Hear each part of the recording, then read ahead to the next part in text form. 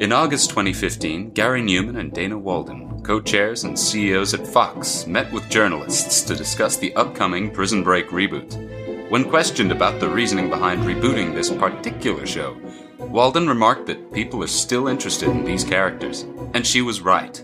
Prison Break remains one of the most successful library shows on Netflix. What is it about these properties that make them so ripe for being remade? A cynic might argue that it's the result of a tired system relying on fond nostalgia to gather as much cash as possible from a sinking ship. But what if it was something more? What if there was some intangible quality that couldn't be quantified? This show is about the search for that essence. This is Still Interested for Curio.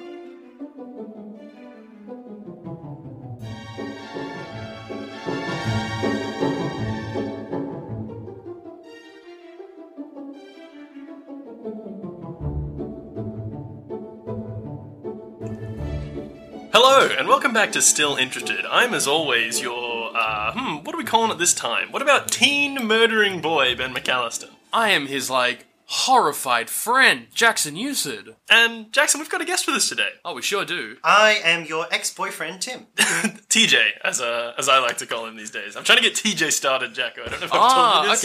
Okay. I thought you said DJ, as in my ex-boyfriend's a DJ. That's a sort of a vibe you were going for. No, TJ, because he's Tim Jr. Oh. And so I'm thinking a leather jacket that's got rhinestones on it that say TJ, in some way emblazoned or studded. I do not think I'm masculine enough to pull off TJ. I think if you got a denim or leather jacket that it was emblazoned with TJ, you could pull it off. But also you have to skate everywhere. I feel like that's a big part of it. That's true. I'll have to pick that up again. Yeah. Again? Sorry, again? I used to skate when I was about 13 or something. Dude. Oh, what? I remember that, age-old issue of grazing your knees too much that you have to give up skateboarding. The doctor said if you got one more knee grazed, you'd lose your knee. To retire from skateboarding. You were gonna go pro, dude. That's so sad. You were Tony Hawk's apprentice. So, we've all just watched a film. I guess Tim and I watched this movie together last night, seeing as we're both Perth located. And I guess you watched it over in the old Sydney town, Jacko. When'd you watch it? I watched it with Tony Gallardi, so that was That's a little cross promo. Yeah, little cross media. True fans will get that joke. Yeah, exactly. Yeah, nice.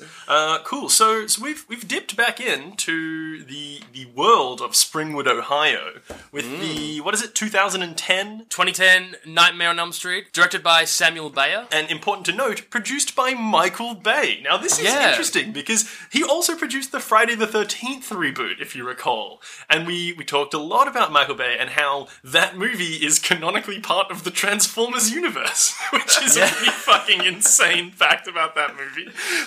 The main jock dude from that movie is part of the Transformers world. So I wonder, is this movie in the Transformers universe? I don't think it is. Basically done through Platinum Dunes, which is their production company. Basically, Michael Bay and a bunch of others were let's just make horror films on relatively cheap budgets and just try and make money out of them. And so they've done Amityville Affliction and Friday the 13th remake. And coming in 2019, they're also doing Dora the Explorer for some reason. It's a kind of a dark turn for young Dora. Are they doing a grimdark, gritty reboot of Dora, or is it just a Dora movie? I think maybe they're just pivoting and they're well, that's where the money is. I feel like this one definitely is. It's maybe a little bit darker, a little bit less wacky and fun. I feel than the Friday the 13th reboot. How did you land on that? Yeah, this one sort of spends a lot more time dealing with the trauma of its central characters, whereas if you remember from our discussion of Friday the 13th, the remake last time, there's a second movie which there's a movie which happens before the actual movie where it's just about teens trying to get as lit as they can and trying to fuck. I know. One thing that was sorely missing from this movie for me was teen antics. Yeah. Anyway, which is a mainstay of slasher. But anyway, let's not jump the gun. Let's explore these things as we get there. Should we jump right in? Please. All right. So my first note, I've got straight up. This is a more traditional opening credit montage than the original 1984 film was, where it was a hand going into a glove, making spooky noises, and then before the credits and shit. This was this felt more traditional. But something I found strange. All the actors' names were scrolled out in child's handwriting, and I was wondering Are the actors in universe? Like, was the idea that, like, them as children were part of this, like, Freddy school where Freddy works? Because it's literally, like, an actor's name comes up, it's like, Rooney Mara, and then, like, Rooney Mara, like, scratched out in Childish Chicken Scratch. I mean, it's also worth noting that fucking Rooney Mara is in this film. Yeah! Like, what? She's in this movie. She sure is. Jackie Earle Haley playing dude, Rorschach. Freddy. Rorschach, exactly. Yeah, from that Watchmen movie. Rorschach. Yeah, I only realised he was Rorschach at one point when we got like a tight close up on his face, and it like really was evocative of that like close up of Rorschach when he's being tackled, when he gets like caught by the police, and I was like, man, this is fucking that's Rorschach. I had my suspicions from the start. That face looks familiar. You had your my suspicions Rorschach. that was That's him. Rorschach. Yeah. That's him. Yeah. One thing I want to note real quick is that like we're running through these shots in these credits sort of thing, and so we get like I hope you're about to say the same thing that Tim and I lost our shit at. we're running through like chicken scratch like names and that sort of thing, and then we get a shot of this preschool, this central preschool, Yes. which is called Bad Ham Preschool. They zoomed in tight on the word bad and then the word school. So it's like opening credits, it's just like bad school. Why would you send your child there? Tim's first note is all caps, bad school. It was maybe the We've hardest just I lost love. our shit at that. Yeah, my third note is all caps, bad schools. Definitely that was evocative. So yeah, this is all pretty strange, but I guess it's a spooky intro montage, which I guess was one of our points of remakeability. So they're hitting that Very out true. the gate. I know it's very early on, but Bad School is definitely my one and only title pitch. There's a lot of double down on it. Hey, it's actually a great title pitch. Bad School is surprised- good. That's a fair assessment of what happens in the this film. I mean, Bad School is just a good name for a film. A teen comedy called Bad School. Like, you know I would. It's the sequel. It's the Bad sequel to School. Bad Teacher. This time, all of them are bad. Yeah, it's a whole bad school. One thing I noted here in this spooky montage, this intro music is feeling like too uplifting to me, and one has to wonder why they didn't use 1, 2, Freddy's coming for you, the like iconic song of this franchise. Like they open with this like really kind of strangely uplifting music. But anyway, we're into the film proper, and we see right away that we're at the Sprigwood Diner because the N in the Yeah. neon sign won't light up. I didn't get what that was about. I don't know Yeah. if no one else. I think it's just a vibe. Like Springwood, Ohio is the Yeah. town Elm Street is in. So I guess, you know, it's just fucking... Brigwood. Yeah. Straight away, though, it becomes pretty apparent that we're in a dream scene because shit's just kind of weird. We get to meet Dean, essentially. Yeah, he's like a bit of a... I mean, he seems like that sort of a frat bro-y sort of dude, but I guess he's Yeah. kind of like a coffee bro, because like coffee seems to be his main desire. But yeah, In fact, all the boys in this movie, bar one, seem like frat bros. But, yeah. That's true. Yeah. Dean's sort of sitting there, he's looking like pretty fucked up, to be honest. The rest of this cafe is just, like this diner is completely deserted. He's yelling out for some coffee, no one's hearing his desperate pleas, and so he gets up to try and find some himself. And he sort of strolls back through to the kitchen. And then he's kind of like walking through, and there's like pigs' carcasses in like pots, and like the stove's on fire. It's very spooky. He looks away, and then we see Freddy's glove The iconic glove man. running the fucking blades together sort of thing, and like Yeah. I have to say, far more fascinating use of sound design and action than like in the earlier films of like gigantic long arms or anything like that. Oh yeah, there's something to be said about the cinematography being better in 2010 than it was in 1984. No question. He walks up and he like slashes Dean across the chest, and like Dean wakes up. But I'm thinking at this point, like, man, how much fun do you think it is to make a movie like this? Like, if you're Michael Bay or you're whoever, and you're like a fan of the franchise, and someone's like, hey, here's the keys to Nightmare on Elm Street, dude. Like, just get fucking wild with it. Like, we want a Freddy flick. And like, you could just like trade on these iconic cultural touchstones, like the glove and the fedora and the stripy jumper. Like, and at this point, I'm thinking like, oh man, I'm hype at this point because I fucking love this franchise, and I'm like excited for some all-out Freddy action. I do feel like at times they didn't trade on it as much as they could have. Yeah, but yeah. at this point, at least, I'm feeling pretty good. This is where we learn that the handsome lad, he's woken up. His name is Dean. There's a waitress there who's Nancy. I guess she's meant to be our Nancy Thompson in this movie. So then she's kind of like, hey, Dean, I told you, if you keep falling asleep in here, they're going to kick you out. He's like, oh, sorry. She takes away his plate, and he's like got blood on his hand. So the cut he got in the dream is now a cut in real life. Yeah. They're actually quite quick on this because, like, it took the first film, like, a long time. And they're just, like, right into being like, oh, dreams, you know, like, they have an effect on the material world. To be fair, Tina's nightgown gets slashed in the first scene of the 1984 film. But This is true. This is true.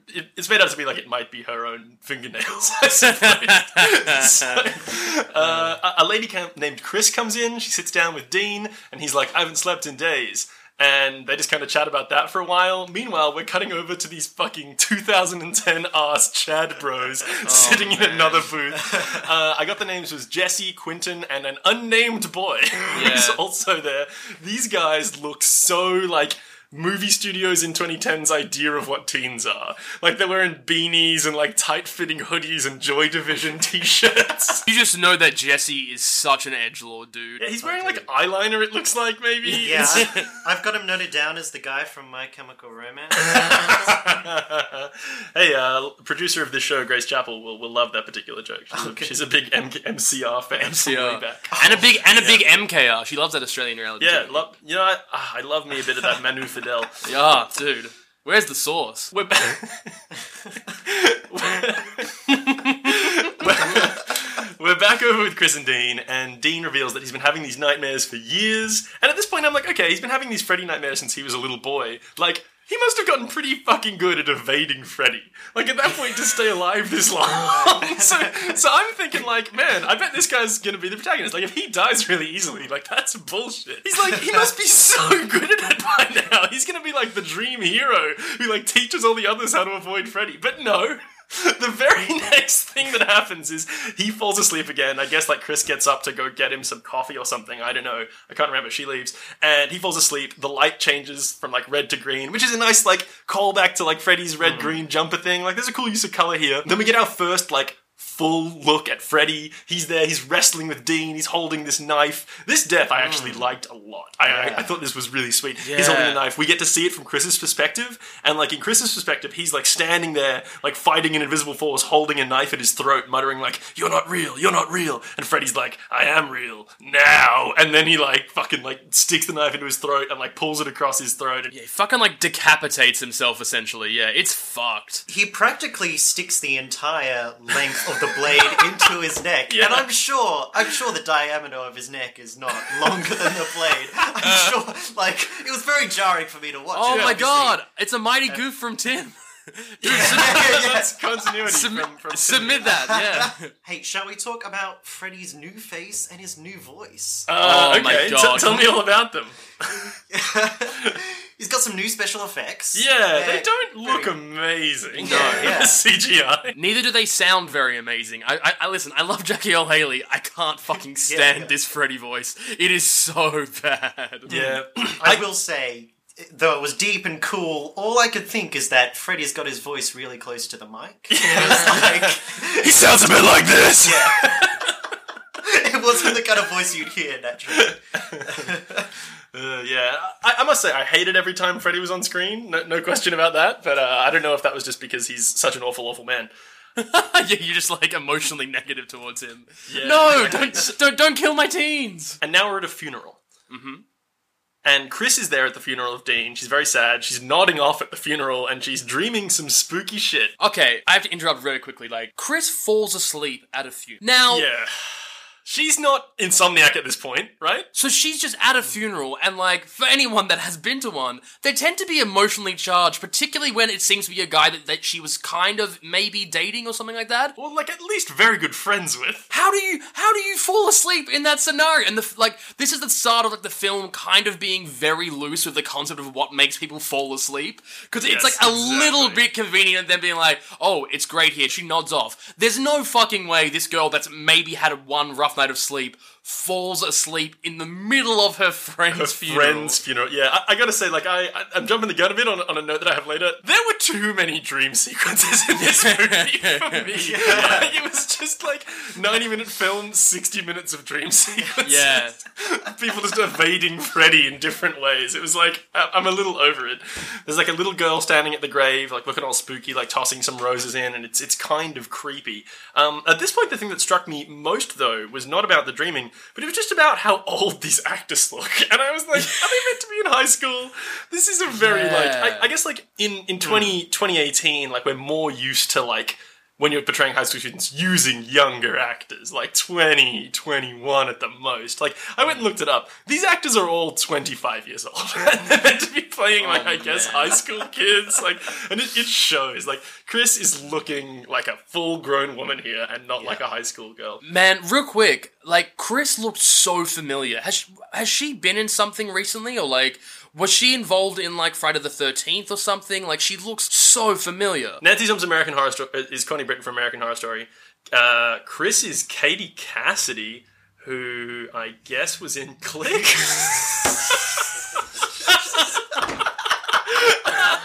That's where we knew her from. Dude, that's literally where I would know her from. Like, is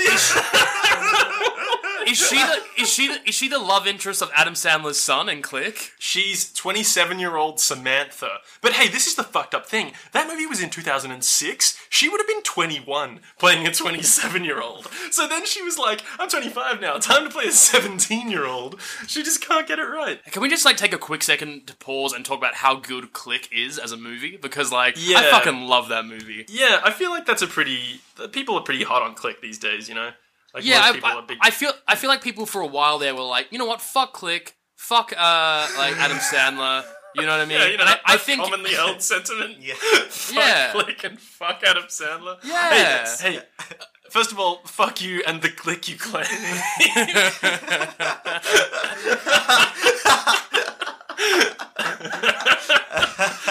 Oh, that was pretty good. Me. High five, me.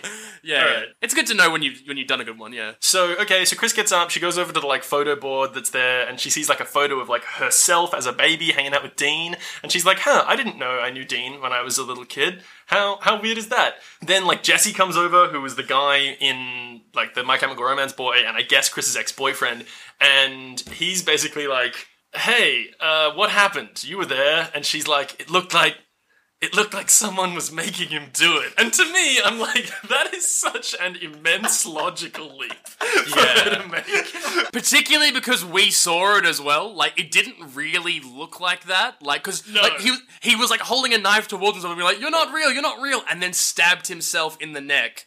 Like, it didn't look like he was wrestling with someone. He was just kind of like holding the blade there. It's true. I gotta say, though, that immense logical leap maybe qualifies as a point of remakeability, because that was a thing that was pretty fucking prevalent in the 1984 movie. These kids just making absurd jumps about, like, things about Freddy. Nancy's talking to Chris. Then Jesse says just such a horrifying thing when, like, Nancy's grilling her about it. Jesse's like, she's already fucked up, so leave her alone. Dude, I had that as well. That was my first title pitch as well. That's just such an awful thing to say. Such an awful thing to say to someone at a funeral. Like, why is he doing that? Like, is he trying to be defensive? I just didn't get it. Yeah, it's like he was being protective, but like, he fucked the landing so bad. Okay, so we jump ahead a little bit. It's that evening. Nancy's in bed. Like, time, like, this was a weird thing that didn't recur. Like, time starts running backwards for a minute. Like, I swear, like, the clock was counting backwards. That's right, or something. with the condensation on the glass. Yeah, the condensation on the glass was like, and they made, like, a time travel sound effect. Like, was that a thing later? But no, it wasn't, because, like, they come back to it and she looks at the condensation, right? Yeah. And I thought, like, what is that what she's judging the cue on? Is it like, this is going to be a big thing? Like, she watches if time shifts and that's when Freddy's around or something? Yeah, no, that was super weird. But then, so, the thing that was cool about it was we got a direct one-to-one reshot of that cool, like, face coming through a wall thing from the original film over even Nancy in bed. But, like, it certainly looked shittier because it was not a practical effect. It's also worth noting here that, like, yet again, Nancy doesn't recognize it. Like, what is this Freddy doing that he's just kind of like, huh? Yeah. I'll what come is the back. value add here? Yeah. Why is he like, oh yeah, I'm just gonna, this is for me, this is a practice run. Yeah, he's trying stuff out. Yeah. So now we're smash cutting to Chris talking to her mum, and she's looking at photos of her and Dean, and she's like, I don't remember knowing Dean when I was a little kid. And her mum's like, How strange. For me, like, actually foreshadowing that the parents aren't telling the kids everything is kind of cool. Because that was, like, decidedly lacking in the original film. Like, literally, like, the halfway point of that movie, all of a sudden, Nancy's like, why have you been hiding this from me? And it's just like, well, they haven't been. You didn't ask.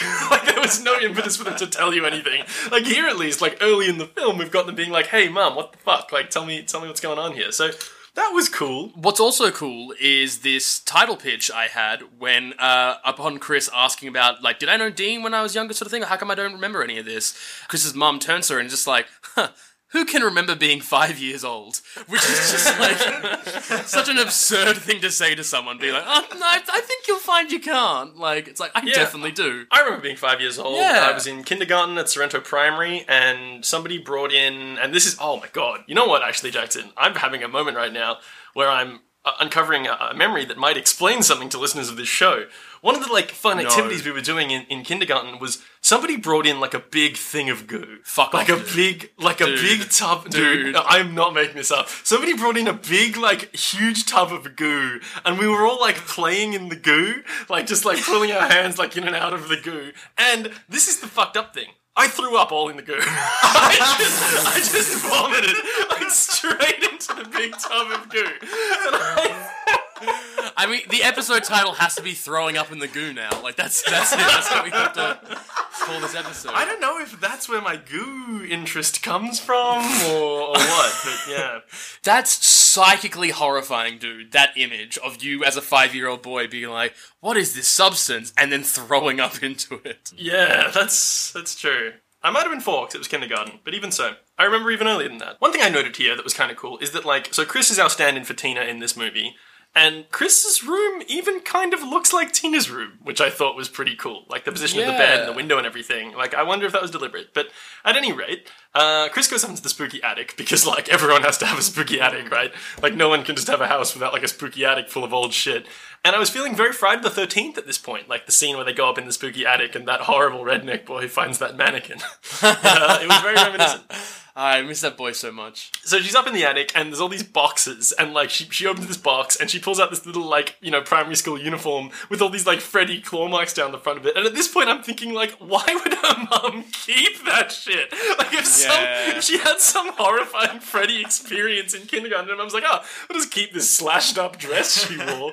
But of course, it's all a dream. So Freddy comes out and spooks her, and she wakes up in her bed, and I was like, okay, fair enough. Yeah, I have a note here, which is, Freddy's voice is too deep for a boy who twiddles his knife fingers. Okay, fair enough. Because this is a callback to, you know, when we first see that claw hand, he kind of, like, twiddles his fingers, and I know we all described it as very cool, but I personally thought this was a bit of a, like, comical Freddy moment. I thought we were going to get comical Freddy from this.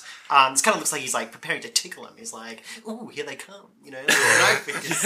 No, I get that. So that's like he was like a Jim Carrey Grinch. Oh, dude. Twiddling his long Grinch. Okay, shut up. I would pay so much money to see Jim Carrey as Freddy Krueger. Are you kidding me? Yes, dude. Like, peak Jim Carrey as Freddy Krueger? Are you fucking kidding me? How's this? So, like, in the scene where he gets burned alive, spoilers, he, like, fucking barrels the camera and goes, smoke it! Yeah. And then, like, as he's running down corridors chasing kids, he's like, somebody stop me!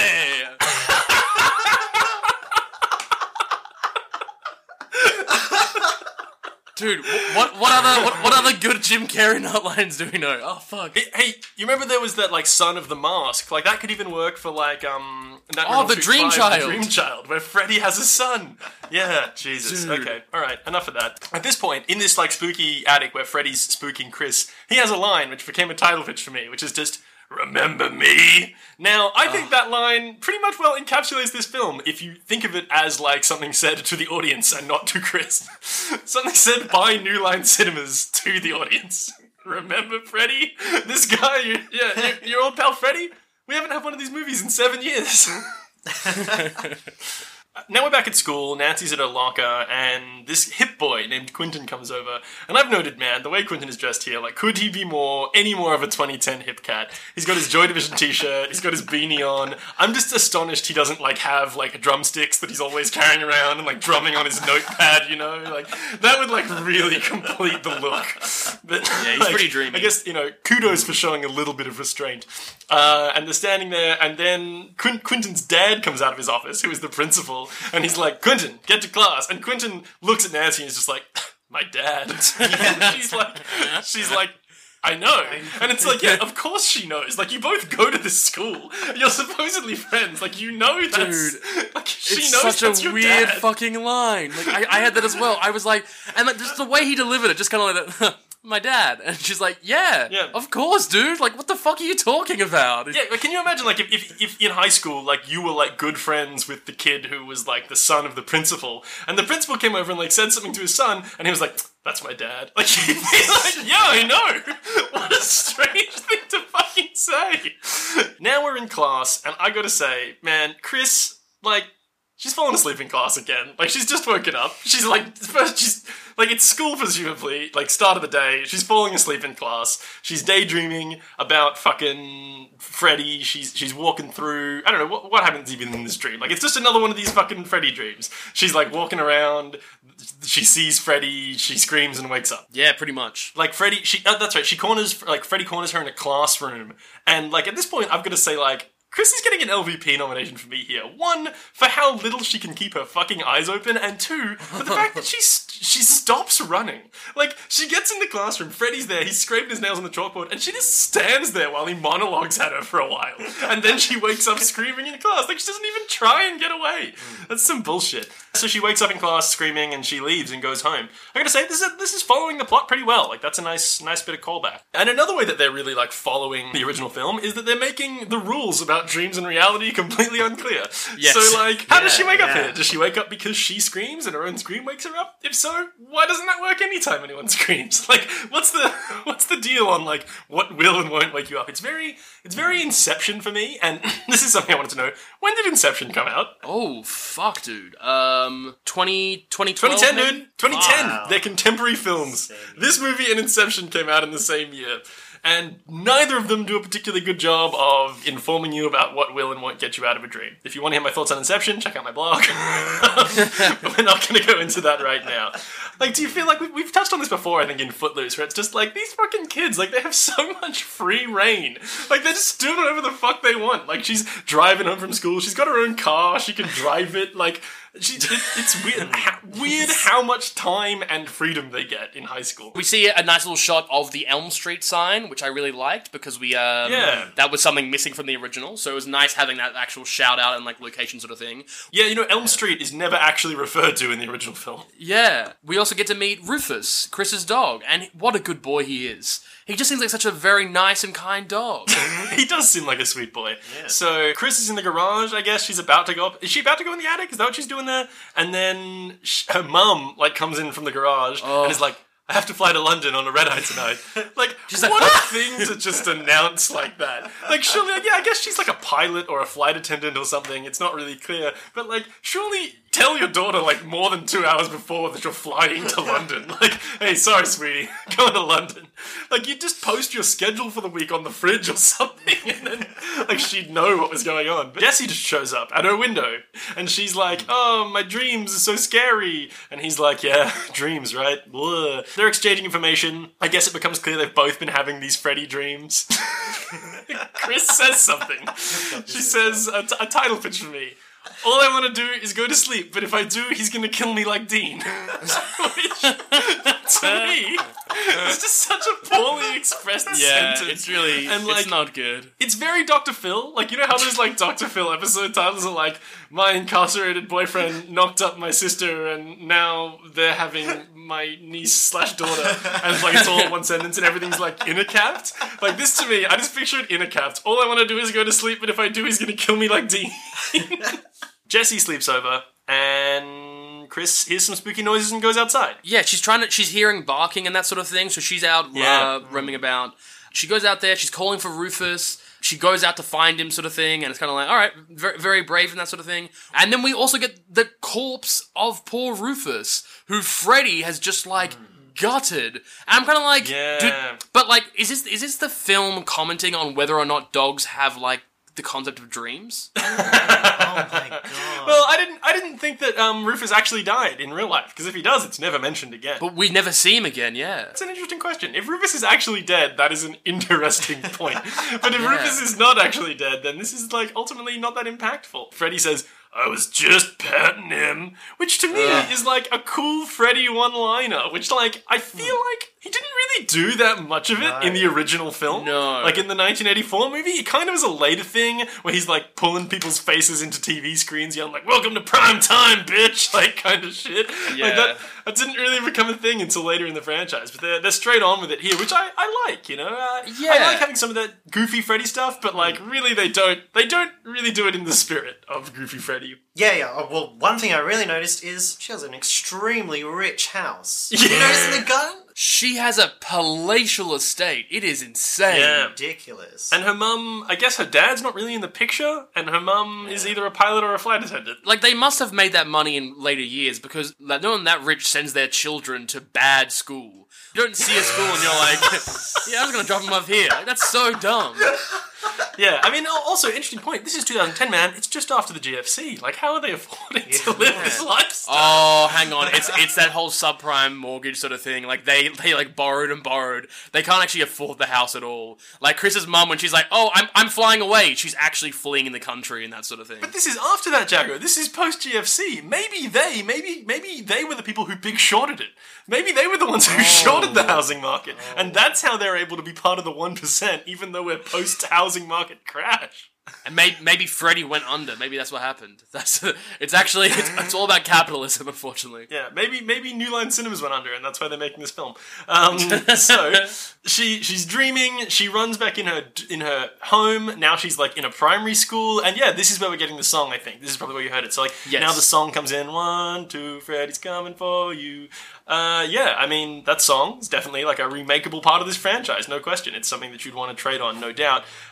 She's walking through the school. It's very spooky. I guess she sees Freddy like at the chalkboard being like, yeah, 4, 3, 2, 1, ready or not, here I come. And then she wakes up and oh boy is she sweaty.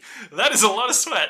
Yeah. Like, she gets up, she goes to the bathroom, she washes her face, she goes back to bed. And like, if you've watched a lot of horror movies, like you know what's coming. Like the music has kind of died down. It's very quiet. You're just waiting for the next big jump. And of course Freddy's in the bed with her. He's like, you know, attacking her, slashing her. And now what we get is a honestly poor remake of Tina's death scene. Oh man, this is so fucking goofy. It sucked, man, compared to Tina's death. Like, Jesse's on the ground being like, Chris!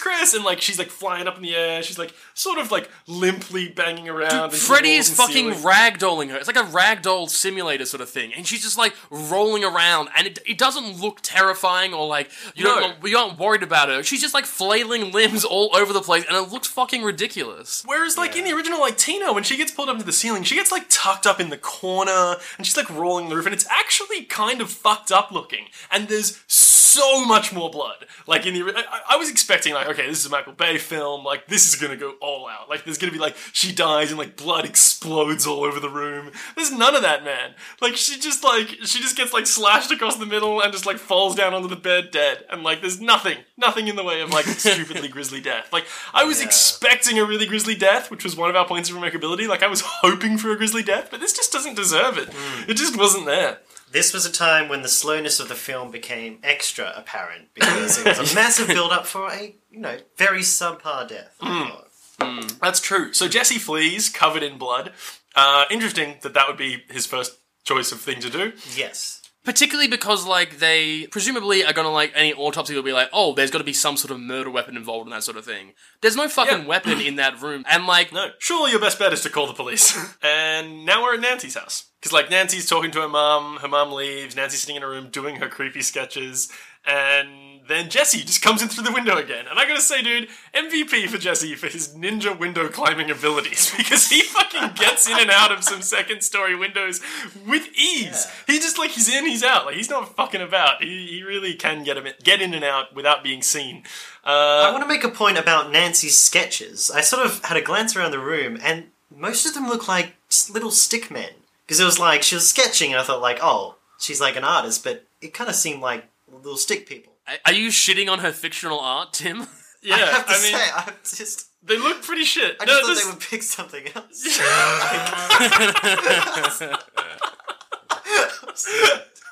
Why is her art so shitty? That's a good question. And why is she doing it at all? That's what I want to know. Like, why is she even doing this? But anyway, so Jesse's there. I don't know. I honestly kind of tuned out for a minute here. This was so boring. He's like explaining to Nancy that he didn't kill Chris and that there was someone else there. I honestly don't know, like, why he came here. Like, what was his plan? Like, he runs into Nancy's house. He's not, like, asking her for help. He's not asking her for shelter. He's just like, oh, Chris is dead, and I didn't do it, and I guess Freddy's real, and he can kill you. Oh, yeah, and then he says, if you die in your dreams, you die for real. Thank you. I was, because when you were like, I zoned out here, I was like, you didn't miss it, did you? Like Jesse running over and being like, Nancy, if you die in your dream, you die for real. And then, like, jumping out the window and, like, running away from the cops. Like, it was so stupid. Like, he went there to just tell her that. Like, he couldn't call her. It's 2010. Like, they have phones. He could have rung. Like, he didn't have to break into her house to do it. I'm gonna have to stop you for a minute here because we've got our first mighty goof for this film. So, when Jesse runs out of Chris's room, this is just so fucking stupid. When Jesse runs out of Chris's room, he grabs his pants and shoes. In the next scene, he runs out of the house wearing them without having taken the time to stop and put them on. Oh so, like, God. This IMDb user is mad that we didn't, like, stop to watch Jesse put his pants on. Like, can you imagine this, like, high-tension scene? Chris has just died. Then, like, the film just stops for a second while Chris, like, shimmies into his skinny jeans. Jesse, that is. And then, like, runs along the street. And this IMDb user was like, I can't believe they didn't show that. And then the next thing you see, he's in prison. Like, he's not in the local county jail. Like, he's wearing the orange jumpsuit. Like, he's just straight in prison. And I'm thinking, like, man, this is fucked up. He gets escorted to a cell. Like, this is moving quickly. The cell door opens. He walks in. There's a guy sitting on the top bunk. And this weird thing happens where the guy who's sitting on the top bunk gets off, like, squares up to him, and then lies down on the bottom bunk. Like, did he just acknowledge subservience to Jesse?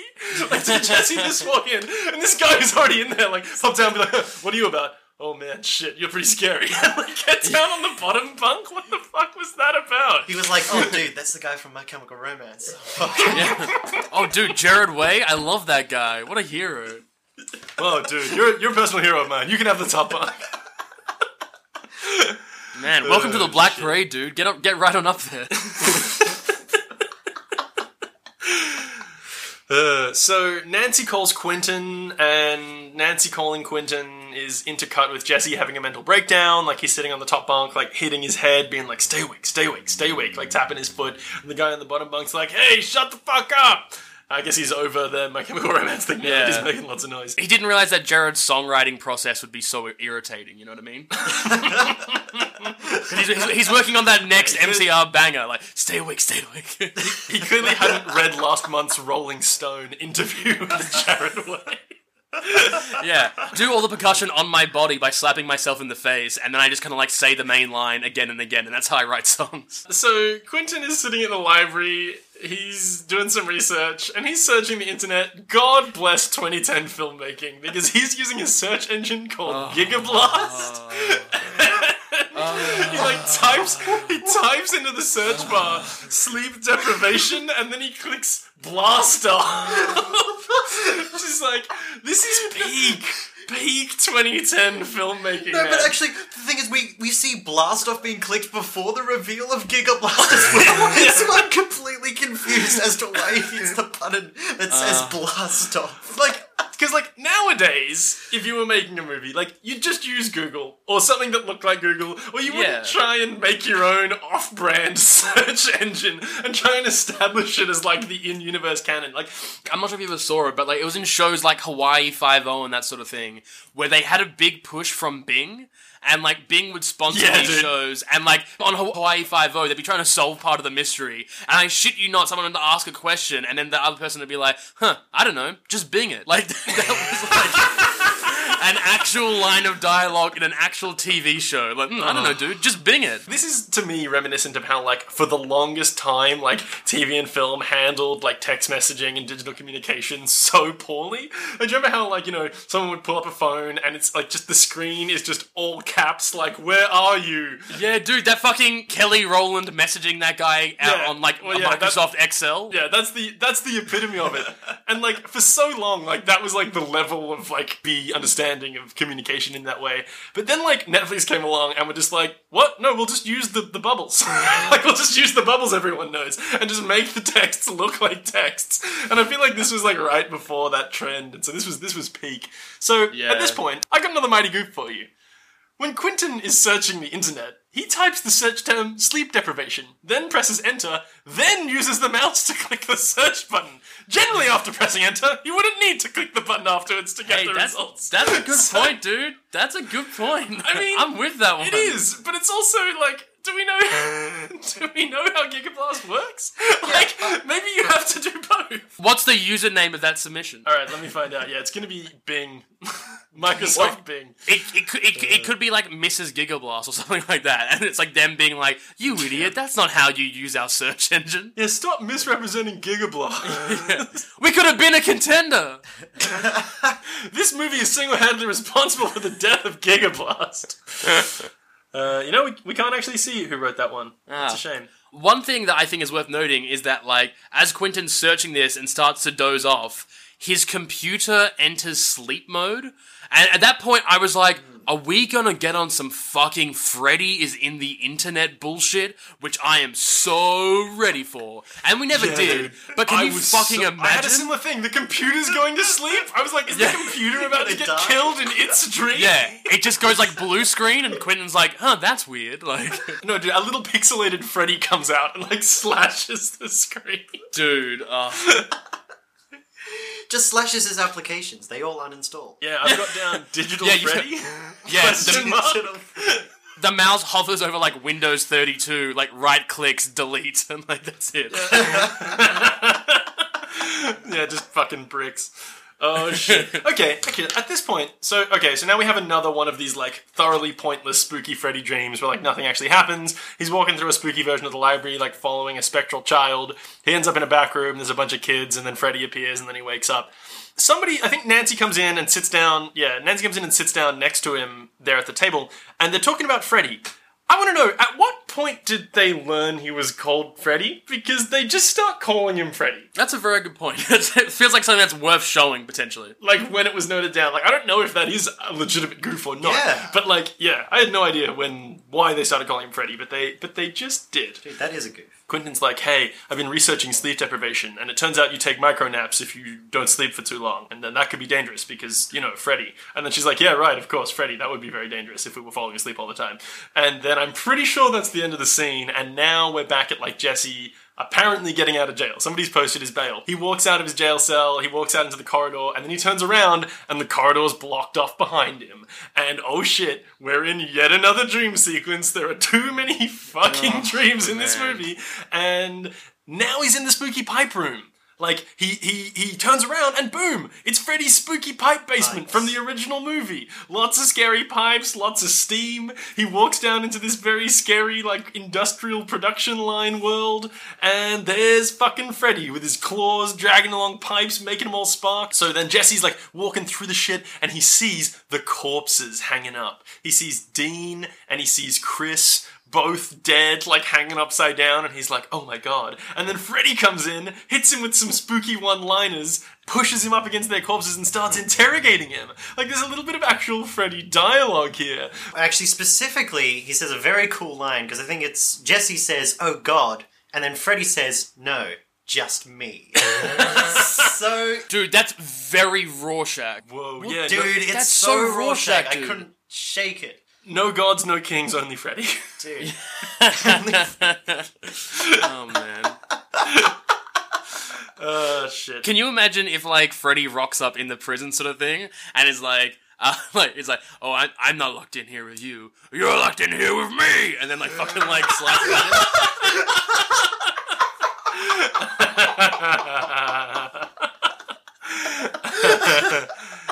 Shit. Jesse's like, what do you want from me? And Freddy's like, can you bring the dead back to life, Jesse? Can you turn back time? And then he's like, no, I really can't. And then Freddy's like, what are you screaming for? I haven't even cut you yet. And then he disappears. And again, if you've seen horror movies, you know what's coming. Jesse stands up, he looks around, Freddy's gone, and he's like, oh god, I'm gonna be safe. And then... Freddy's hand, like, bursts from behind, out through Jesse's chest, Just goes man. Like, right just through him. so gratuitous.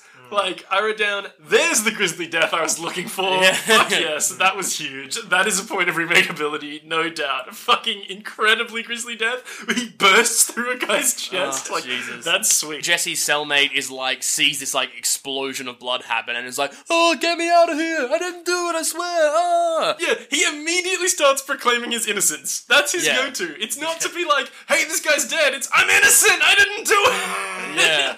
Which, like, I believe you. He is innocent, but boy, that's a way to sound guilty. Like, no one's even there yet. No one's even, like, seen that this guy's dead. And so the first, like, the way you're gonna raise the alarm is by screaming, I'm innocent. I didn't do it.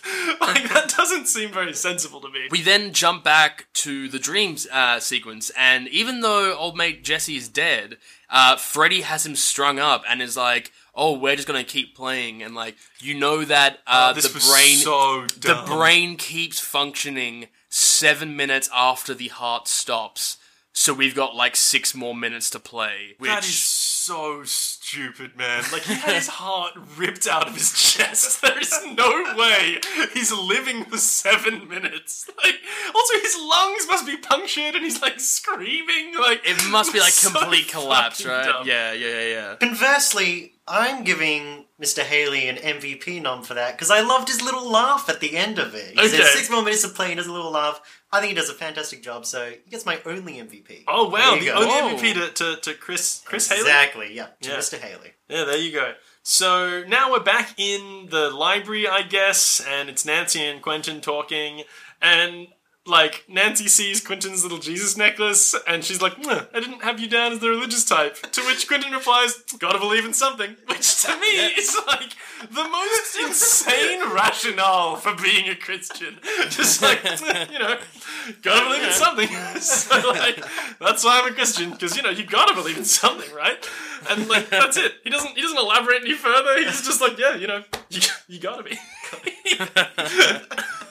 This is where we get a little more elaboration about micronaps, essentially, this concept which becomes very relevant for the film. Basically, after 70 hours, the brain sort of like starts like shutting down, and to help itself will have little micronaps where like the brain will dream without even realizing it, and then after like something like 10 days or whatever, it induces a coma, which Quentin very intelligently remarks is like permanent sleep. Which, like, I get it, like, but like being like, comas are like permanent sleep feels like the dumbest thing you can say in a situation. That's true. It's not very compelling as a statement. So now Nancy's back home, I guess. She's continuing to make her fucking creepy serial killer sketches. Like, I still don't know why she's doing this. But, like, Nancy's mum comes to the door. She's like, what's up? And Nancy's like, hey, mum, did I know Quentin when we were little kids? And did we ever know a guy named Freddy? And the mum's just like, none of that rings a bell to me. Which, like, she's doing such an awful job lying. Again, I like that it's actually foreshadowed, but she's got to get an LVP nom for me for doing Yeah, such I a think that's terrible fair. job of lying. Like, she's just like, nah, weird. Like, it'd be so easy to just be like, oh, you know, small town, yeah, you guys probably went to primary school together, I don't remember, like, why would I remember that? Like, instead she's like, no. It's literally like, Frady? Is that how you say it? I never heard Did you that say name Fredo? before. Fredo? No, I never. Quantico? I don't know that. Like, mom, a guy from school. No, school, bye. Like, it's so unconvincing. At this point, Dr. Gwen Holbrook, MD, I guess, although that's not really elaborated on, calls someone on the phone and says, "Hey, it's Gwen. Nancy's starting to remember." Which I guess Nancy's starting to remember could be a title pitch. If Nancy's starting to remember isn't one of the taglines, also, I just wanted to get out ahead of that. If Nancy's starting to remember isn't a tagline, I'll be stunned. Now Nancy's getting ready for the bath, and I'm like hype here. I'm thinking we're about to get that iconic bath scene where Nancy's in the bath and like we're like in the bath water, like looking up at her sleeping, falling asleep in the bath. And like, of course, that is exactly what happens. It's an iconic shot for shot. But for some reason, I don't know why, in this movie, like when the Freddy hand comes up like in between her legs while she's in the bath and then like her mum says something and like the hand retracts, the hand just looks so much more like sheepish and goofy. Oh, totally. Like than it did in the original. I laughed so hard at that moment in the movie. It's just like, like it looked like it was played for laughs, but like in the original it was kind of scary, so I don't know. Yeah, so Nancy gets in the bath and she sort of sets an alarm for herself. She's really forward thinking, I guess. And then so this is where we get like the hand coming up, but then we hear Nancy's mum and like the hand like sheepishly retracts. So Nancy's awake and she gets out of the bath and we're sort of thinking like, oh, I guess they're not doubling down on the spooky dream stuff. So I was thinking, like they're not having the dream bath thing where she falls back asleep and gets pulled underwater in the bath. I was like, oh, that's a shame. That was actually a cool scene. But no, she is having a dream because she goes out the bathroom door and she's in her bedroom. And it's just snowing. And I guess there's this like sort of dream courage / dream ignorance. Nancy's just kind of like, oh, neat. Just kind of like strolling through, not particularly perturbed, just kind of like checking out why her room is like an Arctic wonderland. And now she's at bad school. Like she's walking through the dream, she's at bad school. She like all of a sudden is teleported there. She like goes into the front door of bad school and she runs into Freddy there. And he's like, hey, I knew you when you were a kid, Nancy. And he does some really creepy shit. I just say here, I actually gave Nancy an MVP here because, like, she actually is fucking brave, like, in this moment. Like, everything you say about, like, sort of, like, dream courage and that sort of thing, like, I mean, I agree with it. But in this moment when she's confronted with Freddy, she just, like, straight up eyeballing him and being like, what the fuck do you want? And is trying to figure it out. And I was like, fucking go, Nancy. She also sort of, like, talks some shit about how she set an alarm and she's gonna wake up. To which Freddy's like, yeah, you set an alarm in your dream. Now, what a bluff, dude. What a bluff from Freddy. Yeah, it's a bluff. It's fucking bullshit as well, because what it means is that the second she hit the bathwater, she passed the fuck out. There's no fucking way that she, like, because she gets in the bath and then immediately sets the alarm. It just doesn't make any sense. It's also strange because, like, playing with the, like, Freddy trying to convince them when they are not asleep, like, that's not an element of this movie. Like, it's a weird thing to just kind of do once. Like, to try and be like, no one's coming to save you. That part where you thought you got into bed and went to sleep, that was all part of the dream. And actually, you've been asleep all day. Hey, that is very Inception. And then Quentin fucking calls her and wakes her up anyway. So it was like, what was the point of not waking her up then? Like, imagine if, like he could have just gotten close to her and then the alarm goes off and she snaps awake and it's like, ooh, go Nancy. Instead, it's like the convenience of Quentin calling her and saving her. It's like, Michael, what are you doing? Yeah, so then at this point, Quentin says something to her on the phone. He says, Jesse's dead. He died in his sleep, which, whilst technically true, probably isn't really a reflection of what happened. No. Like, he died in his sleep. Like, yeah, he had his fucking heart ripped out of his chest while he was sleeping. But you're like, he died in his sleep. Like, that's technically true. It's actually around here, Benno, that I wouldn't mind playing a little tagline game. Yes, give me those taglines. I want All right. Now, Tim, you're a fan of the show, so I'm sure you know how this old chestnut works. So this time, it'll be the one tagline from this film and one tagline each from a different movie. So there'll be 3 taglines in total, and I want you to pick which one is actually from this movie. But they're all real taglines. You didn't make any of them up. Nope. Number 1. They're too old for games, but someone still wants to play. Okay. That's interesting. Number 2, fear is a place. Okay.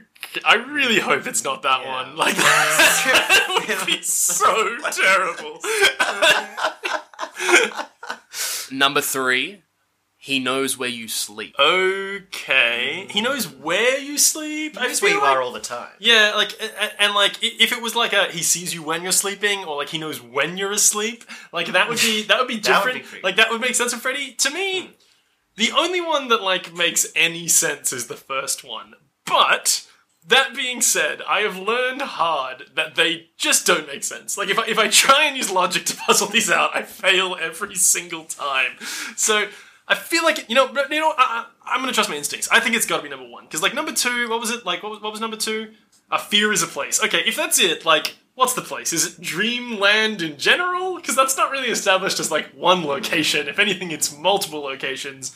And, like, then he knows where you sleep. Like, that to me might be a movie about, like, a serial killer or something. I don't know. What are you thinking, Tim? Give me some help here. Well, does the first one, they're too old to play, does that refer to the fact that they're too old to play those roles? Because if so, that's it. Yeah, off the back of that, I think we have to go with number one. I think I'm number one. Yeah, alright, number one, Jacko. Wonderful, wonderful. So the correct answer was, he knows where you sleep. What the fuck? What the fuck?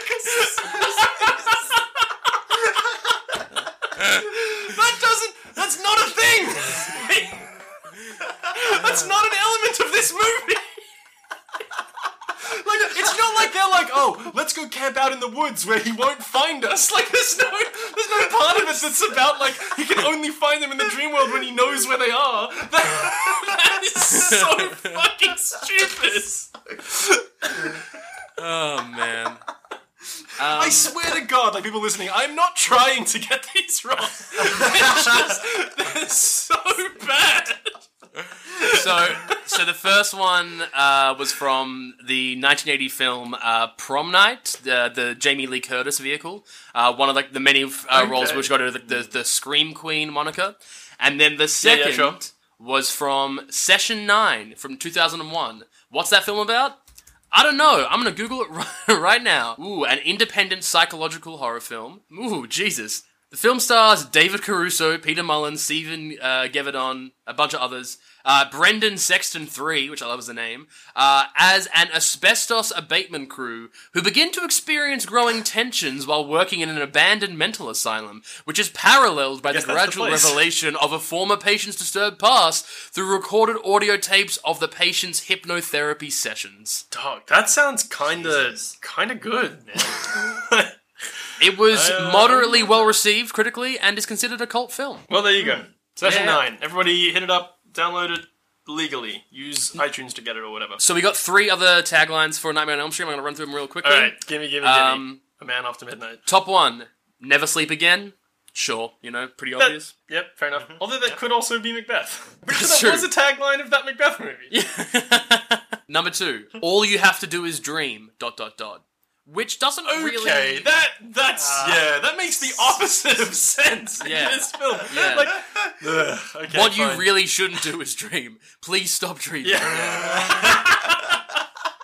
Seriously, guys, don't dream. Thank you for not dreaming. Kind of like a take on that. Thank you for smoking. Thank you for smoking. Yeah, nice. Yeah. Welcome to your new nightmare is the final tagline. I definitely would have got that because last night after the film, Tim and I were dipping into like how many different iterations of this Nightmare on Elm Street franchise there are because like. I mean, for starters, it has the word nightmare in there. That's a big giveaway. But, like, did you know, dude, that there was a TV show in the Nightmare on Elm Street franchise that was produced by New Line Cinemas called Wes Craven's A New Nightmare? Oh, see, I knew the title. I didn't realize that was a TV show, though. They made 2 seasons and 44 episodes of Wes Craven's New Nightmare. Man. What was the critical acclaim like? Oh, let me tell you. Reception. 78% on Rotten Tomatoes! Now, Ben, I have to tell you, the connection broke up there, and so what I heard was 78 hot tomatoes, which I love as a term for a good film. That's a rating. Oh shit, no, Wes Craven's New Nightmare was a film. What was the TV show? Oh, was the TV show called, like, Freddy's Nightmares or something? Hang on, yeah. Freddy Krueger has slain many children and teenagers and is currently on the loose, but after a police officer catches Freddy trying to kill his daughter, Freddy is arrested. During the trial, the judge unfortunately discovers Freddy was never read his rights, so the judge must let him go. But it doesn't end there. Oh my god, we have to watch this show. How is that a real thing? What the hell? Freddy in like a court drama. Freddy in the big house. Oh my god. Is he like an anti-hero or? I don't know, dude, but this show sounds fucking insane. Episode 14, this is 1988, remember. Rick, Brad Pitt, and Miranda are teenage lovers who leave Springwood. Their car stalls so they check into a hotel, but the hotel is run by sadistic hicks. Also, Miranda is pregnant, but is trying to hold down her job. That's the synopsis of the episode starring Brad Pitt. What the fuck? Dude, Kyle Chandler's in that show as well. Other notable guest stars. George Lazenby. Fucking James Bond was in this show. Oh my god. Jeffrey Combs. What do we got? Richard Gauthier? Oh my god.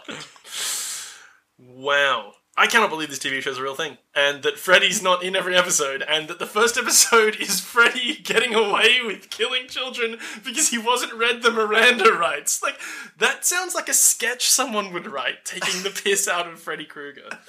Episode 9. Rebel Without a Car. Alex finds an abandoned muscle car to be his ticket out of Springwood. Instead, he keeps envisioning the fate of the previous owner. Connie is determined to belong to a sorority, but the initiation process puts her through her own private hell. What the fuck is this show? What is happening? Episode 11, title, Do Dreams Bleed? Why would you ask that question? What does that mean? Oh, Jesus. We have to do a whole sub-podcast called Freddy's Nightmares. Still into Freddy's Nightmares, where we watch every episode. Episode 16, Cabin Fever. An airline heir discovers he is on a flight to hell. A flight attendant thinks she has found Mr. Right. On a flight to hell. Straight to hell. This is Beelzebub Airways. Taking you straight across the river Styx.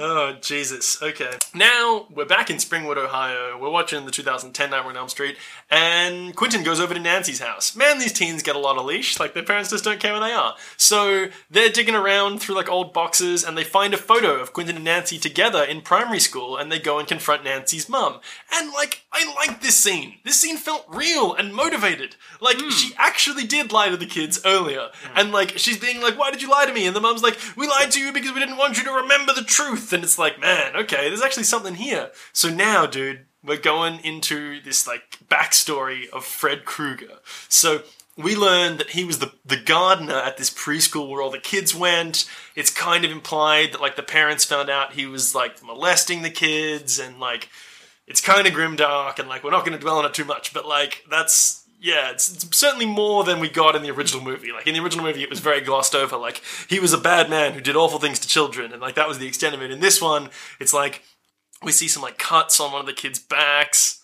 Yeah, and then at the end of the story, she's like, but he left town, and none of us ever found him again. And I'm kind of like, okay, is that how we're playing this? Is that what happened here? Nancy's like, are you sure about that? And Mum's like, yeah. And then next scene, essentially, Quentin and Nancy, like, are in there. And I gotta give an LVP to Quentin. Because, like, literally, like, Quentin's like, well, I guess it was all in our heads after all. And it's like, Quentin, how did you forget about that? Like, what happened? Even, no matter how convincing Dr. Gwen Holbrook, whatever her name is, like, could possibly be, there's no way that Quentin can't immediately in that moment be like, yeah, but, like, Jesse died in his sleep, by which I mean his heart exploded out of him, and Chris died on the ceiling. He's like, hey, it makes sense. Yeah, he's like, wow, I mean, I guess we were just imagining it all. And it's like, dude, what are you talking about? Quentin's dad shows up at Nancy's house. Quentin's dad, the man with the impeccable timing, and now Quentin's got to go to swim training, I guess. So... here's a weird thing that happens while Quentin's at swim training. This is my third mighty goof for the episode. Spoiler, boys. This is just bizarre to me. Like, I actually don't know why this would have occurred. During swim practice, Quentin is shown hanging off the dive platform at the end of his lane, listening to the coach talk. 3 or 4 drops of water rise out of the pool and fly up onto his elbow, revealing that this particular scene is being played in reverse. Also, you can just make out from the top right of the screen that the coach is actually walking backwards. So, like, they filmed the scene and just played it backwards. Like, what is the... Why would they do that? I just don't understand why that occurred. No, dude, it's a callback to when the condensation was going back, so I was thinking about that just now, but, like, if so, like, this is really subtle. Like, the water is coming up out of the pool, and, like, you can just see the coach walking backwards. Like, they're not... And they don't play the, like, effect they played when the condensation goes backwards. Like, what was the...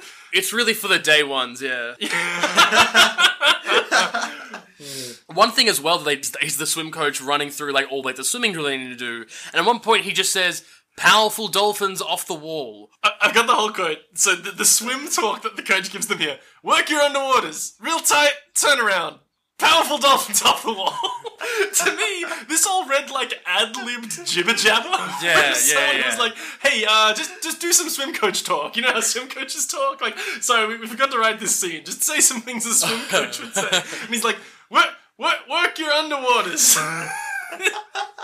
Do you reckon they were like, we don't need to write the scene, we'll just get an actual swim coach in? And this actor was like... And then they couldn't find one? No, the actor was like, yeah, I'm a swim coach, of course. And then got up there and was like, do triple flip and spin around and powerful dolphins. Let's roll it up, let's go.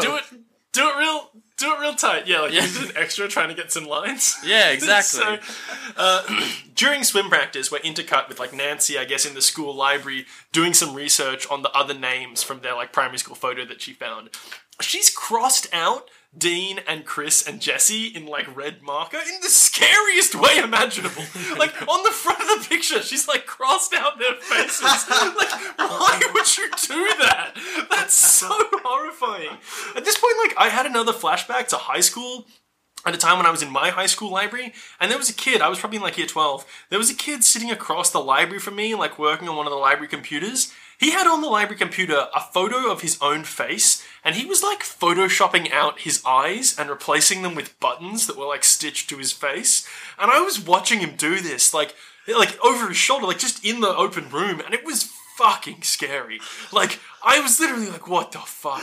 This kid is photoshopping buttons over his own fucking eyes. Like, maybe he's just really into Coraline? I don't know. But, like, that was so creepy. And this reminded me of that. Like, can you imagine if you, like, saw Nancy, like, over her shoulder, holding a photo of her primary school class with these, like, red X's over the faces of the class members who've died? That's just not okay. But, of course...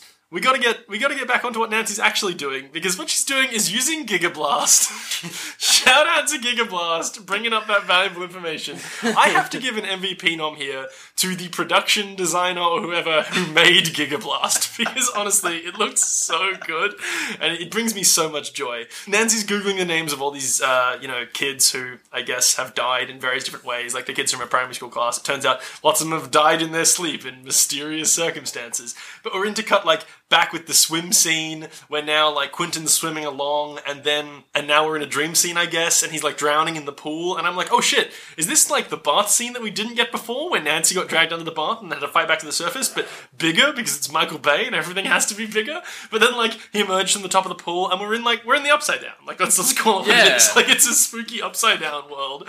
And, okay, for me, this scene that's coming is where they really just start just completely throwing out the window the concept of, like, what qualifies as a Freddy dream. Because Quentin now has a dream here where, like, nothing spooky happens to him. It's literally just, like, a flashback to a thing that occurred, like, I guess 15 years ago, like, when he was a little kid. It's like, he's seeing Fred Krueger, like, still alive, running from all of the parents of the families, and, like, he's holding up in a house, and the parents are, like, chasing him, and they're like, we're gonna get you for what you did to our kids, Fred! And, like, for me, I'm like, is this, like, Freddy giving him a spooky dream, or is he just, like, somehow absorbing this information through the dream world? Like, it's fucked up. Like, why is he seeing this? Like, this isn't how dreams have worked at any other point in the movie. Like, there hasn't been a point where someone's just been, like, having prophetic visions. This is a complete departure. Freddy just wants to show his origin story. Yeah, I guess. Someone's got to see this. But, like, if so, like, surely he'd make it way more sympathetic to him. Like, the Freddy's, like, in this house, and Quentin's just watching all the parents. Like, we see Nancy's mum, and, like, I guess Quentin's dad roll up on the house, and they're like, come out, Krueger! And he, like, won't come out of the house, so they light, like, a big petrol can on fire, and, like, throw it in through the window, and the guy says, probably the best title pitch to me, which is, this is for my son! Oh, dude, you know, like, I love that. Improvised Molotov cocktail. Like, they're basically just doing mob justice, because I guess they feel like Freddy got away from them. Freddy bursts out of the building, like, wreathed in flames, and he's, like, running at Quentin, standing there in the dream. And, like, for me, this is the moment where I was like, oh, that's Rorschach. Because we get, like, a close-up on his face, and he looks like Rorschach. He really, really does. But that was one of our points of remakeability, a spooky origin story for your villain. So there you go. I guess they hit that. So, alright, now we're back with Nancy. I guess Quentin, like, he wakes up in the pool. I guess, like, did he fall asleep while he was swimming? Like, was that the implication? Like, how did that occur? Like, he wakes up, like, the people have, like, pulled him out of the pool, they're like, are you okay? And, like, I guess he fell asleep while he was swimming. So, now we're back with Nancy, she's in the library, and she's watching this guy's personal vlog, where he's like, I've been having these spooky Freddy dreams, it's all so scary. And then, like, at the end of it, the last thing we see is, like, he, like, screams and the feed cuts to static. And I'm like, who posted the vlog? Like, was the implication that was him, like, dying? Like, did Freddy, like, attack? Did he have a micro nap and, like, Freddy killed him and then Freddy posts the vlog? Like, he's like, check me out, internet. But then, I found the answer to that, Jackson. I actually have an answer for you, so this is satisfying. This is my final mighty goof. And this is under the IMDb category incorrectly regarded as goof. Marcus Yayon died during his last video blog, yet seems to have posted his own death. Posting technology exists with an automatic posting option. In the script, Marcus says, clicking the auto-upload button. So apparently, it's in the movie, they explain it. He says on film that he's going to auto-upload this one, I guess. Still doesn't explain why it ends when he dies. It's airtight. Yeah. Does he say it, or like is it written in the script that he clicks the auto upload button? Because maybe that's it. Yeah. Maybe because like it would be weird for him to be like and clicking auto upload and continuing with my vlog. You know what I mean? Like it's probably just written down. That's true. They should have included that as a tagline so people would have known. Like being like one of the taglines of the film is like by the way, Marcus presses auto upload. It'll make sense later. And then you get to it and you're like, oh, thanks. Wouldn't that be handy if films did that? Like, if anything didn't make sense, that, like, one of the taglines would be like, this isn't super a spoiler or anything, but just keep it in mind when you watch it. And then you'll be like, oh, this has enhanced my experience. Goofs addressed in taglines? Yeah, exactly. Yeah. So they advance screen the movie for test audiences, and the test audiences report goofs, and the taglines are all based on what the test audiences say. Yeah. Like, you're going to think this one scene is really strange, but don't worry about it. I also noticed when Marcus dies, Nancy has literally no reaction. Yeah, that's true. She's just like, that's a shame. Yeah. Crosses his face. So I guess Quentin comes and finds Nancy, and then they go talk to Quentin's dad. Like, to me, at least 1/3 of Quentin's lines are about or to his dad. He's got like a big dad thing going on. So they're standing in his dad's office, the principal, and like this to me was just like, this was just fucking ridiculous. Like, Quentin starts immediately being like, you killed Freddy? How could you do that? And he's like, he was molesting you kids and hurting you and stuff, and he's like, you don't know that, we were kids, we could have been lying, did you even have any evidence? And like the movie becomes about like these teens are like defending Freddy, being like, he probably didn't molest us, we probably just made it up. And I'm just like, why is that your instinct? Like, based on what? Like, based on what do you assume Freddy's innocence? And that like he it made no sense to me. Like, we're supposed to sympathize with this perspective that Nancy and Quentin have here, where they're implying that he didn't actually do it. And at this point, I'm wondering, is this movie going in a different direction? Like, is Freddy actually meant to be an innocent man who was killed unlawfully, and that's why he's coming back and like taking revenge on the kids? Like, I was like, is that what's going on here? But like, it just seems so bizarre to have like the protagonists now be like, you killed him, I can't believe it, he was obviously innocent. Nancy looks down a corridor and she sees Tina in a body bag, and this is actually scary. Like, this is, sorry, when I say Tina, I of course mean Chris, our Tina proxy. She looks down and like, there's Chris in a body bag, like, Tina, come play with me. And I'm like, whoa, this was actually fucking creepy. And then she gets like dragged out of frame in a very reminiscent fraction, and it was actually really cool. But I guess like the implication here is that like Nancy's starting to have these micronaps. That's the important thing to consider. So Quentin reveals that he's got like Dexies or something because he has ADD, and he's like, hey, we should take my Dexies and they'll keep us awake. But he's like running out, and so he's like, shit, we gotta stop at a pharmacy. So I guess Quentin and Nancy have resolved they're gonna go find the primary school and like try and get some evidence there for what happened to Freddy. There's references to this cave or something. Yeah, like, oh, he takes us to the mystery cave. Yeah, and they're going there to sort of figure out what actually happened with Freddy. They put way too much emphasis on the mystery cave. Because, They really one of do. the flashbacks is the kid being like, Freddy, he takes us to the mystery cave or whatever, the secret cave. And then Quentin's like, that cave we talked about? Did you ever even find the cave? Like, why can't the cave just be a shed or anywhere? Like, why does the cave have to be a literal secret cave? Anyway, Quentin's like, we gotta stop and get some more of my pills, and like leaves Nancy in the car to like battle falling asleep, and fucking she like lights the cigarette lighter and like burns her arm to like give herself a blend. That was kind of cool.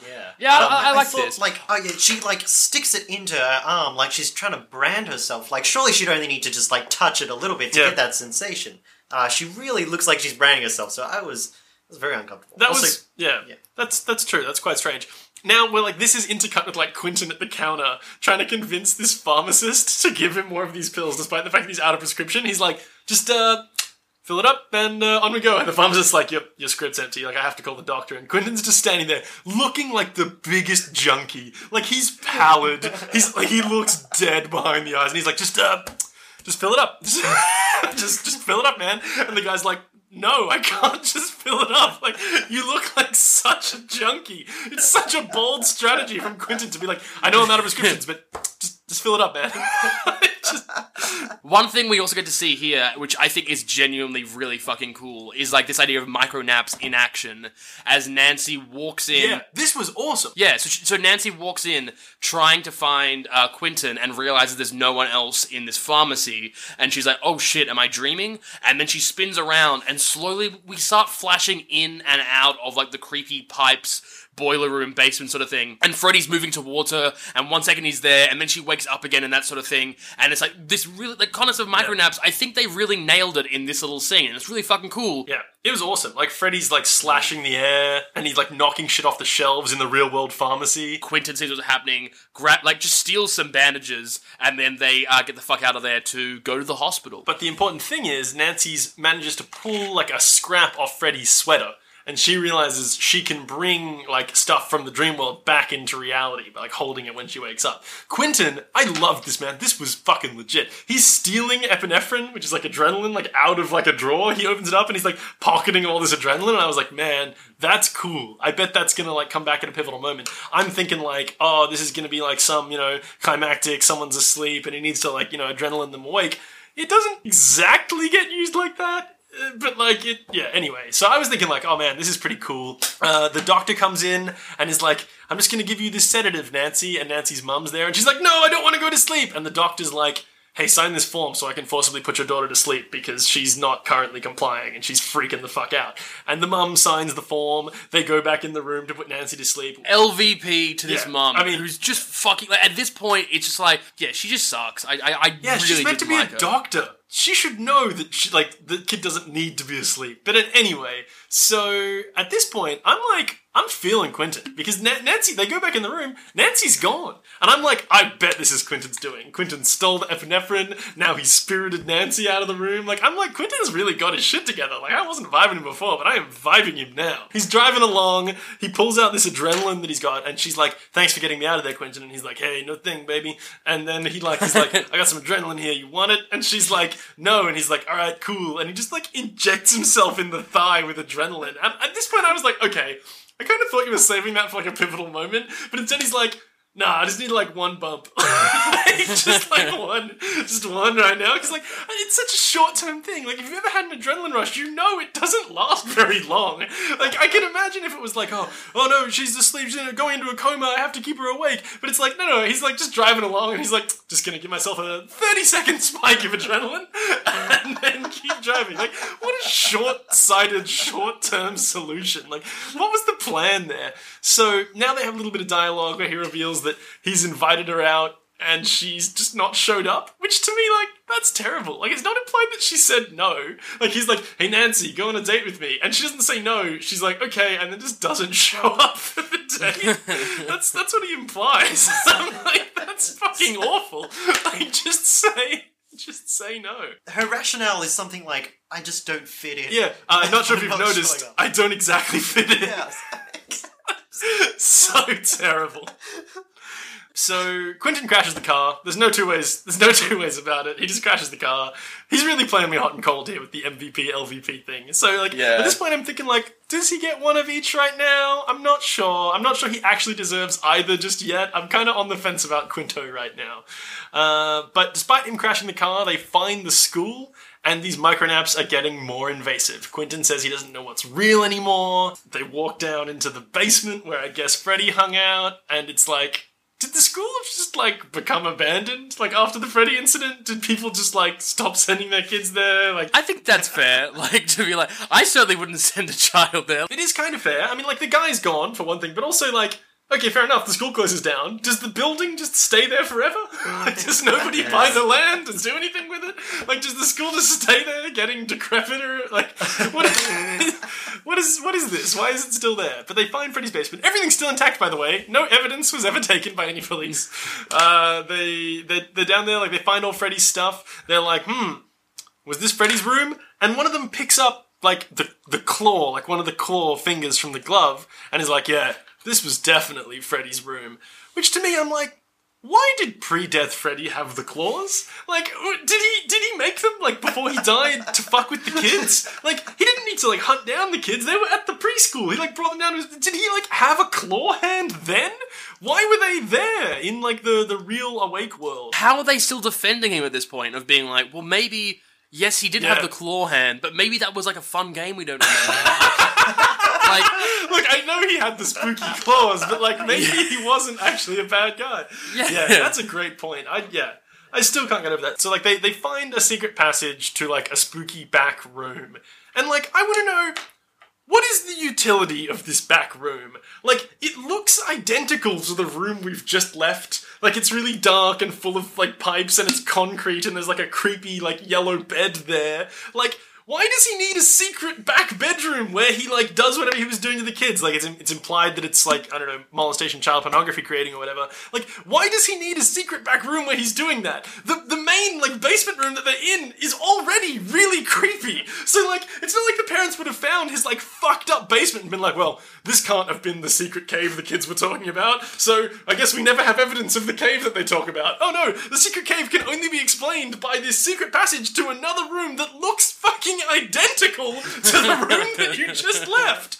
I don't understand why this room is so pivotal to the plot. Particularly because, as we find out, like, rolling ahead, they search this room, and Quentin finds pictures of Nancy, presumably, like, as a child, like, horrifying child pornography stuff.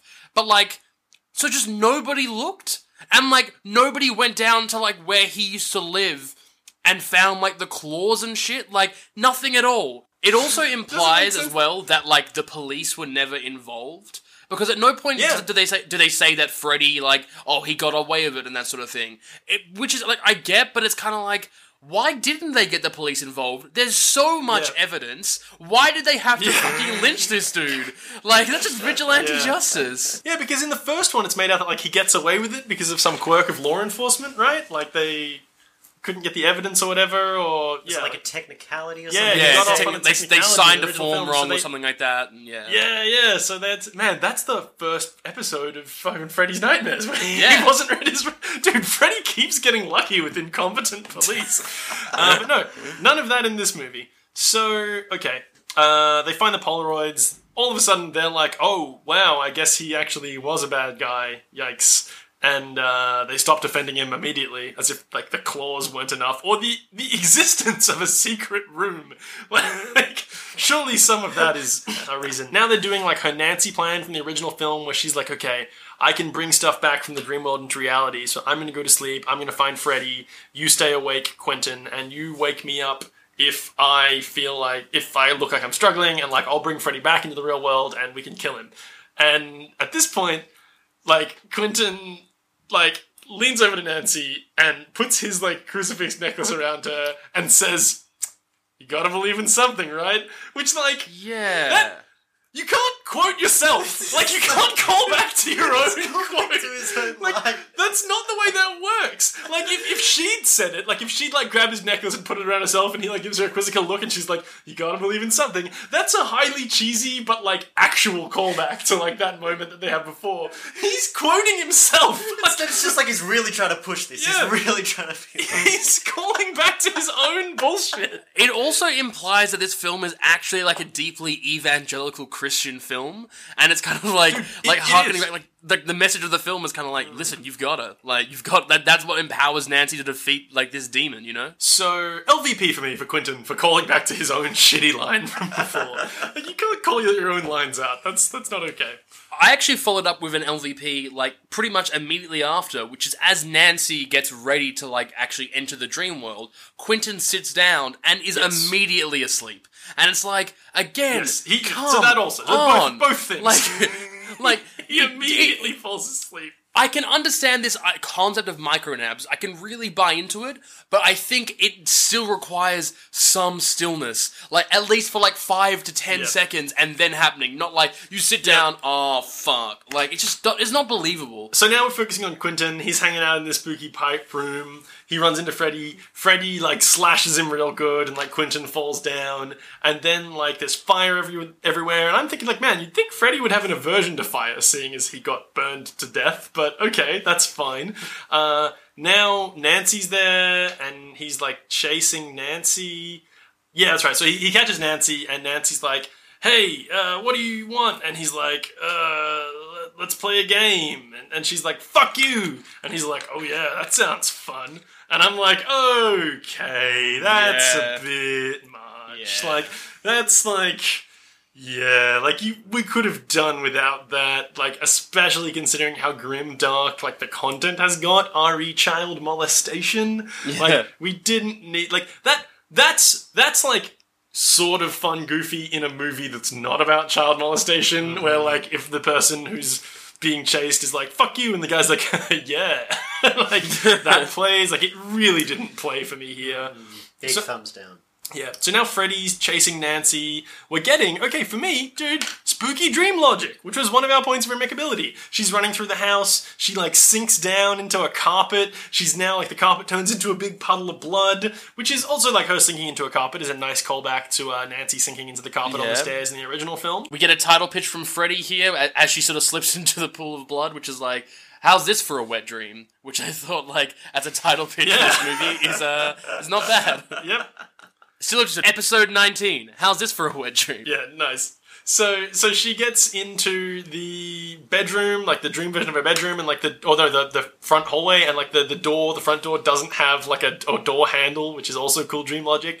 One of our points of impeccability, that's cool. She goes like into the cupboard and she's hiding, and Freddy comes in. He pops up, in the cupboard with her. Like, he just, like kind of spooks in and then, like, misses her from, like, close range, which is, like, fair enough, Freddy, but, like, that was a pretty, like, easy shot, and, like, he misses her as she, like, bursts out of that closet. That's right, so she's pinned to the bed. There's an awful scene where Freddy's, like, creeping up on her, being like, "Ooh, your memories are what fuel me, Nancy," which, like, why would he tell her that? That's like the villain, like, monologuing about his weakness. Like, he's like, "If you forget about me, I won't exist anymore." Anyway, and then, like, Nancy, like, grabs some scissors, I guess, and, like, stabs him in the eye, but it does nothing because it's a dream. She screams, and Quentin wakes up, which, again, really plays fast and loose with, like, what things do and don't wake up in this world. Like, I'm still not sure. Freddy's like, "I'm your boyfriend now, Nancy. He can't wake you up anymore." And then he pulls out an adrenaline fucking syringe, stabs her in the chest. Very Pulp Fiction, by the way. Nice callback. Nice. She wakes up. Freddy's, like, on the bed in the real world. Now, okay, I've got a question here for you boys. So I made a point in the 1984 film wrap-up that, like, if Freddy wanted to be alive again, there's an easy strategy here. But to be fair, like, Freddy wanting to be alive again isn't really a thing that's talked about in the original movie. It's made pretty explicitly clear in this film that he desperately wants to be alive again. Because, like, when he's interrogating Jesse in the pipe room, he's like, "Can you turn back time, Jesse? Can you bring the dead back to life?" Like, that's him saying what he wants. he totally can come back to life. Like, he can come back into the real world. All he needs to do is touch a kid when the kid wakes up, and then he's back in reality, which is what happens right now. So, like, why doesn't he just do that? And then, like, he can never die. Like, he's invincible. Quentin is doing a pretty good job, all things considered. He's been slashed pretty good by Freddy, but he's, like, beating Freddy up. Like, he hits him, he, like, pushes him away. Freddy, like, stabs him again or, like, throws him away or something, and we're like, okay, that's Quentin done for the minute. But, dude, Quentin is not done. He will not go down. He, like, stabs Freddy in the calf with a knife as he's, like, moving up on Nancy all creepy-like. This is where I'm like, alright, I gave him an LVP confirmed before, MVP confirmed now, because Quentin will take a beating and keep on eating. He's not going down easy. He's the tank of this party. He's putting in some work here.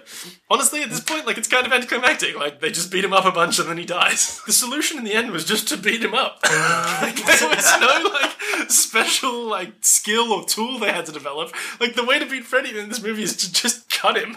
You're missing Nancy's one-liner, which is where she says, "You're in my world now, bitch," and then, like, gashes his throat. Yeah, that's true.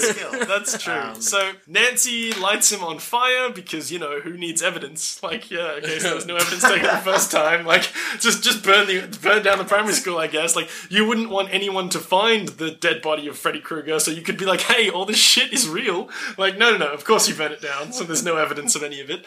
They're in the ambulance, yeah, fine, whatever. Like, Quentin's, like, getting repaired. They're hanging out, and, like, Nancy goes home, her mum's there. And I'm like, oh man, you gotta give me something, Freddy. Like, there has to be, like, a button here. We need Freddy to come back at the end. And of course, Freddy, like, smashes through the mirror that's behind Nancy's mum, like, puts his claws, like, through her head, like, through her eyeballs. And does he, like, yank her back into the mirror? Does that happen? Yeah. Right. He destroys the evidence, really. Yeah.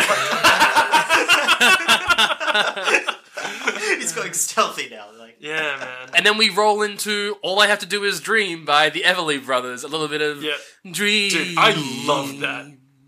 Yeah, that was actually sick as the end of the movie. And then that's the end of the film.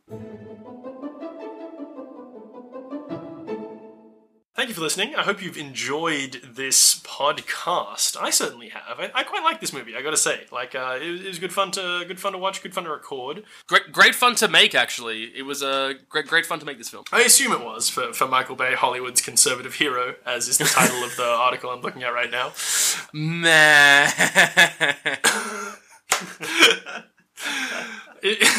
If you want to hear more of us talking about Michael Bay movies in particular, you can check out Still Interested on Twitter at SICurioShow, or check out Jackson or I at Mr. BT McAllister, or at Jackson_Usid. Is that you, Jacko? That's the one, and the whole network at Curio Network. Tim, do you have anything you'd like to plug yourself in any way? I wish to be untraceable, so please do not get anywhere near me. Okay, Tim actually said something fucked up to me last night.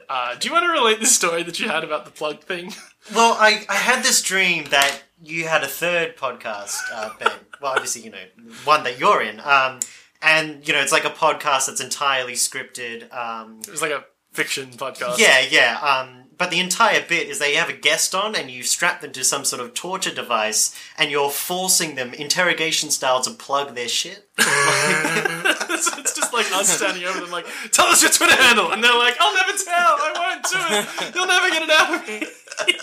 Guys, I'm having the most powerful and, like, the most disconcerting deja vu, like, probably of my entire life. Like, that whole thing you just said, Tim, I swear to God, I've experienced that before. So... Oh, God.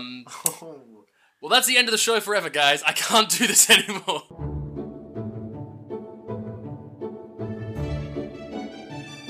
Shall we wrap up some MVPs? Please. Alright, here's what I got for MVPs. I've got Jesse for his ninja window climbing skills. Nice, I've got whoever made Gigablast, the search engine. And I've got Quentin for being the tank of the party. I had Nancy, just for her, like, unconquerable courage. And what about you, Timo? I have a single MVP, and it's Rorschach. Okay, specifically Rorschach. Not Freddy. We gotta clarify. It's not Freddy, it's Rorschach. Yeah, I mean, they both have the fedora, like... Yeah, there are a lot of crossover here. In fact, I was looking it up, and I think it was, like, Freddy's performance in Watchmen was like partially what inspired this idea of making him play Freddy Krueger. Really? Yeah, really. They saw that tape. Jackie Earle Haley. Yeah, wow. Shit, man. I mean, he's in Bad News Bears, so that's the true thing about Jackie Earle Haley. You know, I was feeling pretty hot on Quentin, but I'm actually kind of liking Rorschach, provided we go specifically with Rorschach. Here's my vibe, is that I think the voice for Freddy was just wrong this time. However, the voice for an undead Rorschach, I think it works really well. So if we go over the canon that this is actually like a sequel to The Watchmen, and like Rorschach has like survived as some sort of dream demon, I think that's incredible, and that's an MVP for me. Yeah. And or like the thing where like he is actually an innocent man who was like incorrectly accused by the kids. It was all just a big coincidence. None of the evidence was actually real, which is why they burned the evidence, because they knew it was all fake. And then planted it. Then this is just an extension of Rorschach's quest for justice. I think that makes sense. So to clarify, the MVP is Rorschach from The Watchmen. Yeah. So the MVP if of this anyone film, says anything else, well, they're wrong. Yeah. What about LVPs? Why don't you run through who you had, Benno? Okay, LVPs. I've got Chris for stopping running. I've got Nancy's mum for doing a bad job lying. And then I've got Quentin for crashing the car. I just had Chris for some choice lines, you know, all I want to do is sleep, but if I do, he's going to kill me like Dean. Yeah, that was pretty good. Chris was fun. For me personally, it's hard to get over how poor Nancy's mum was. The thing is, I know we gave her an LVP last time in the last film, but she is just like hot garbage the entire film, and it's like completely unbelievable and just like a terrible mother and character. Well, in the other film, it was like because she was flipping between good and bad that she got both MVP and LVP. But like here, she's just terrible throughout. Okay, well, I had Chris as well. Okay, so all right, Let's bring this home, because both of those actresses are people that we thought were familiar. You know what, actually? I think Katie Cassidy, who played Chris, can't be given LVP solely because she was in Click. Like, that's very true. Her career holds up. But then again, Connie Britton was in American Horror Story, so, you know, and Friday Night Lights. Oh boy. Yeah, but like, Click is a way better film than either of those properties. Yeah, okay. So, all right, on the credit of their previous careers, then, are we giving it to Connie Britton's The Mum as LVP because Katie Cassidy was in Click? Is that it? I think, given that Katie Cassidy was in Click, I think that's now. This is a very intertextual MVP LVP segment. Yeah, everything has to be intertextual. If anyone has a problem with that, tweet at us. I actually came across a little tidbit of tribute myself, which I thought I might just get us rolling away with. And this is actually more like general trivia to do with like the franchise, in particular to do with Robert Englund. Englund was briefly considered for the part of Han Solo in the 1977 film Star Wars.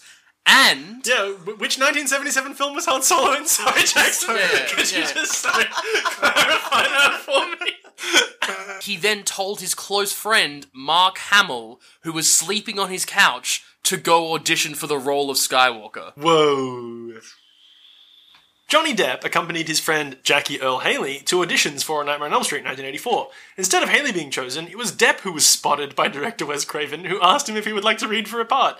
Depp got a part in the film, Haley didn't. But Haley would later go on to play Freddy in the remake 26 years later. That's kind of a similar vibe. Yeah. He got his in the end. Yeah, he sure did. Okay, here's one for you. Rooney Mara hated being in this movie so much that she almost quit acting. Whoa.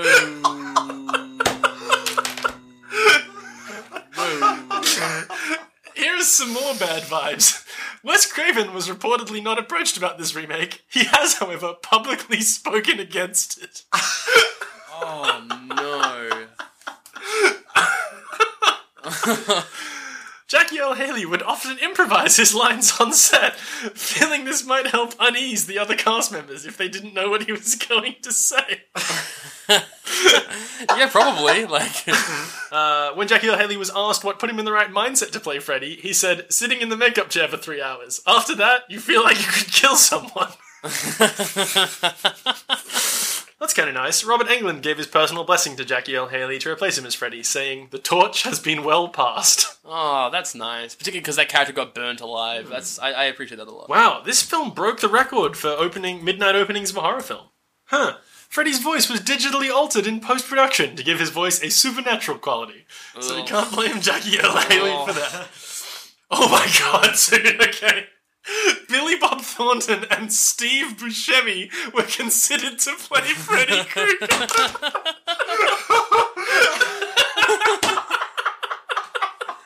Imagine Steve Buscemi.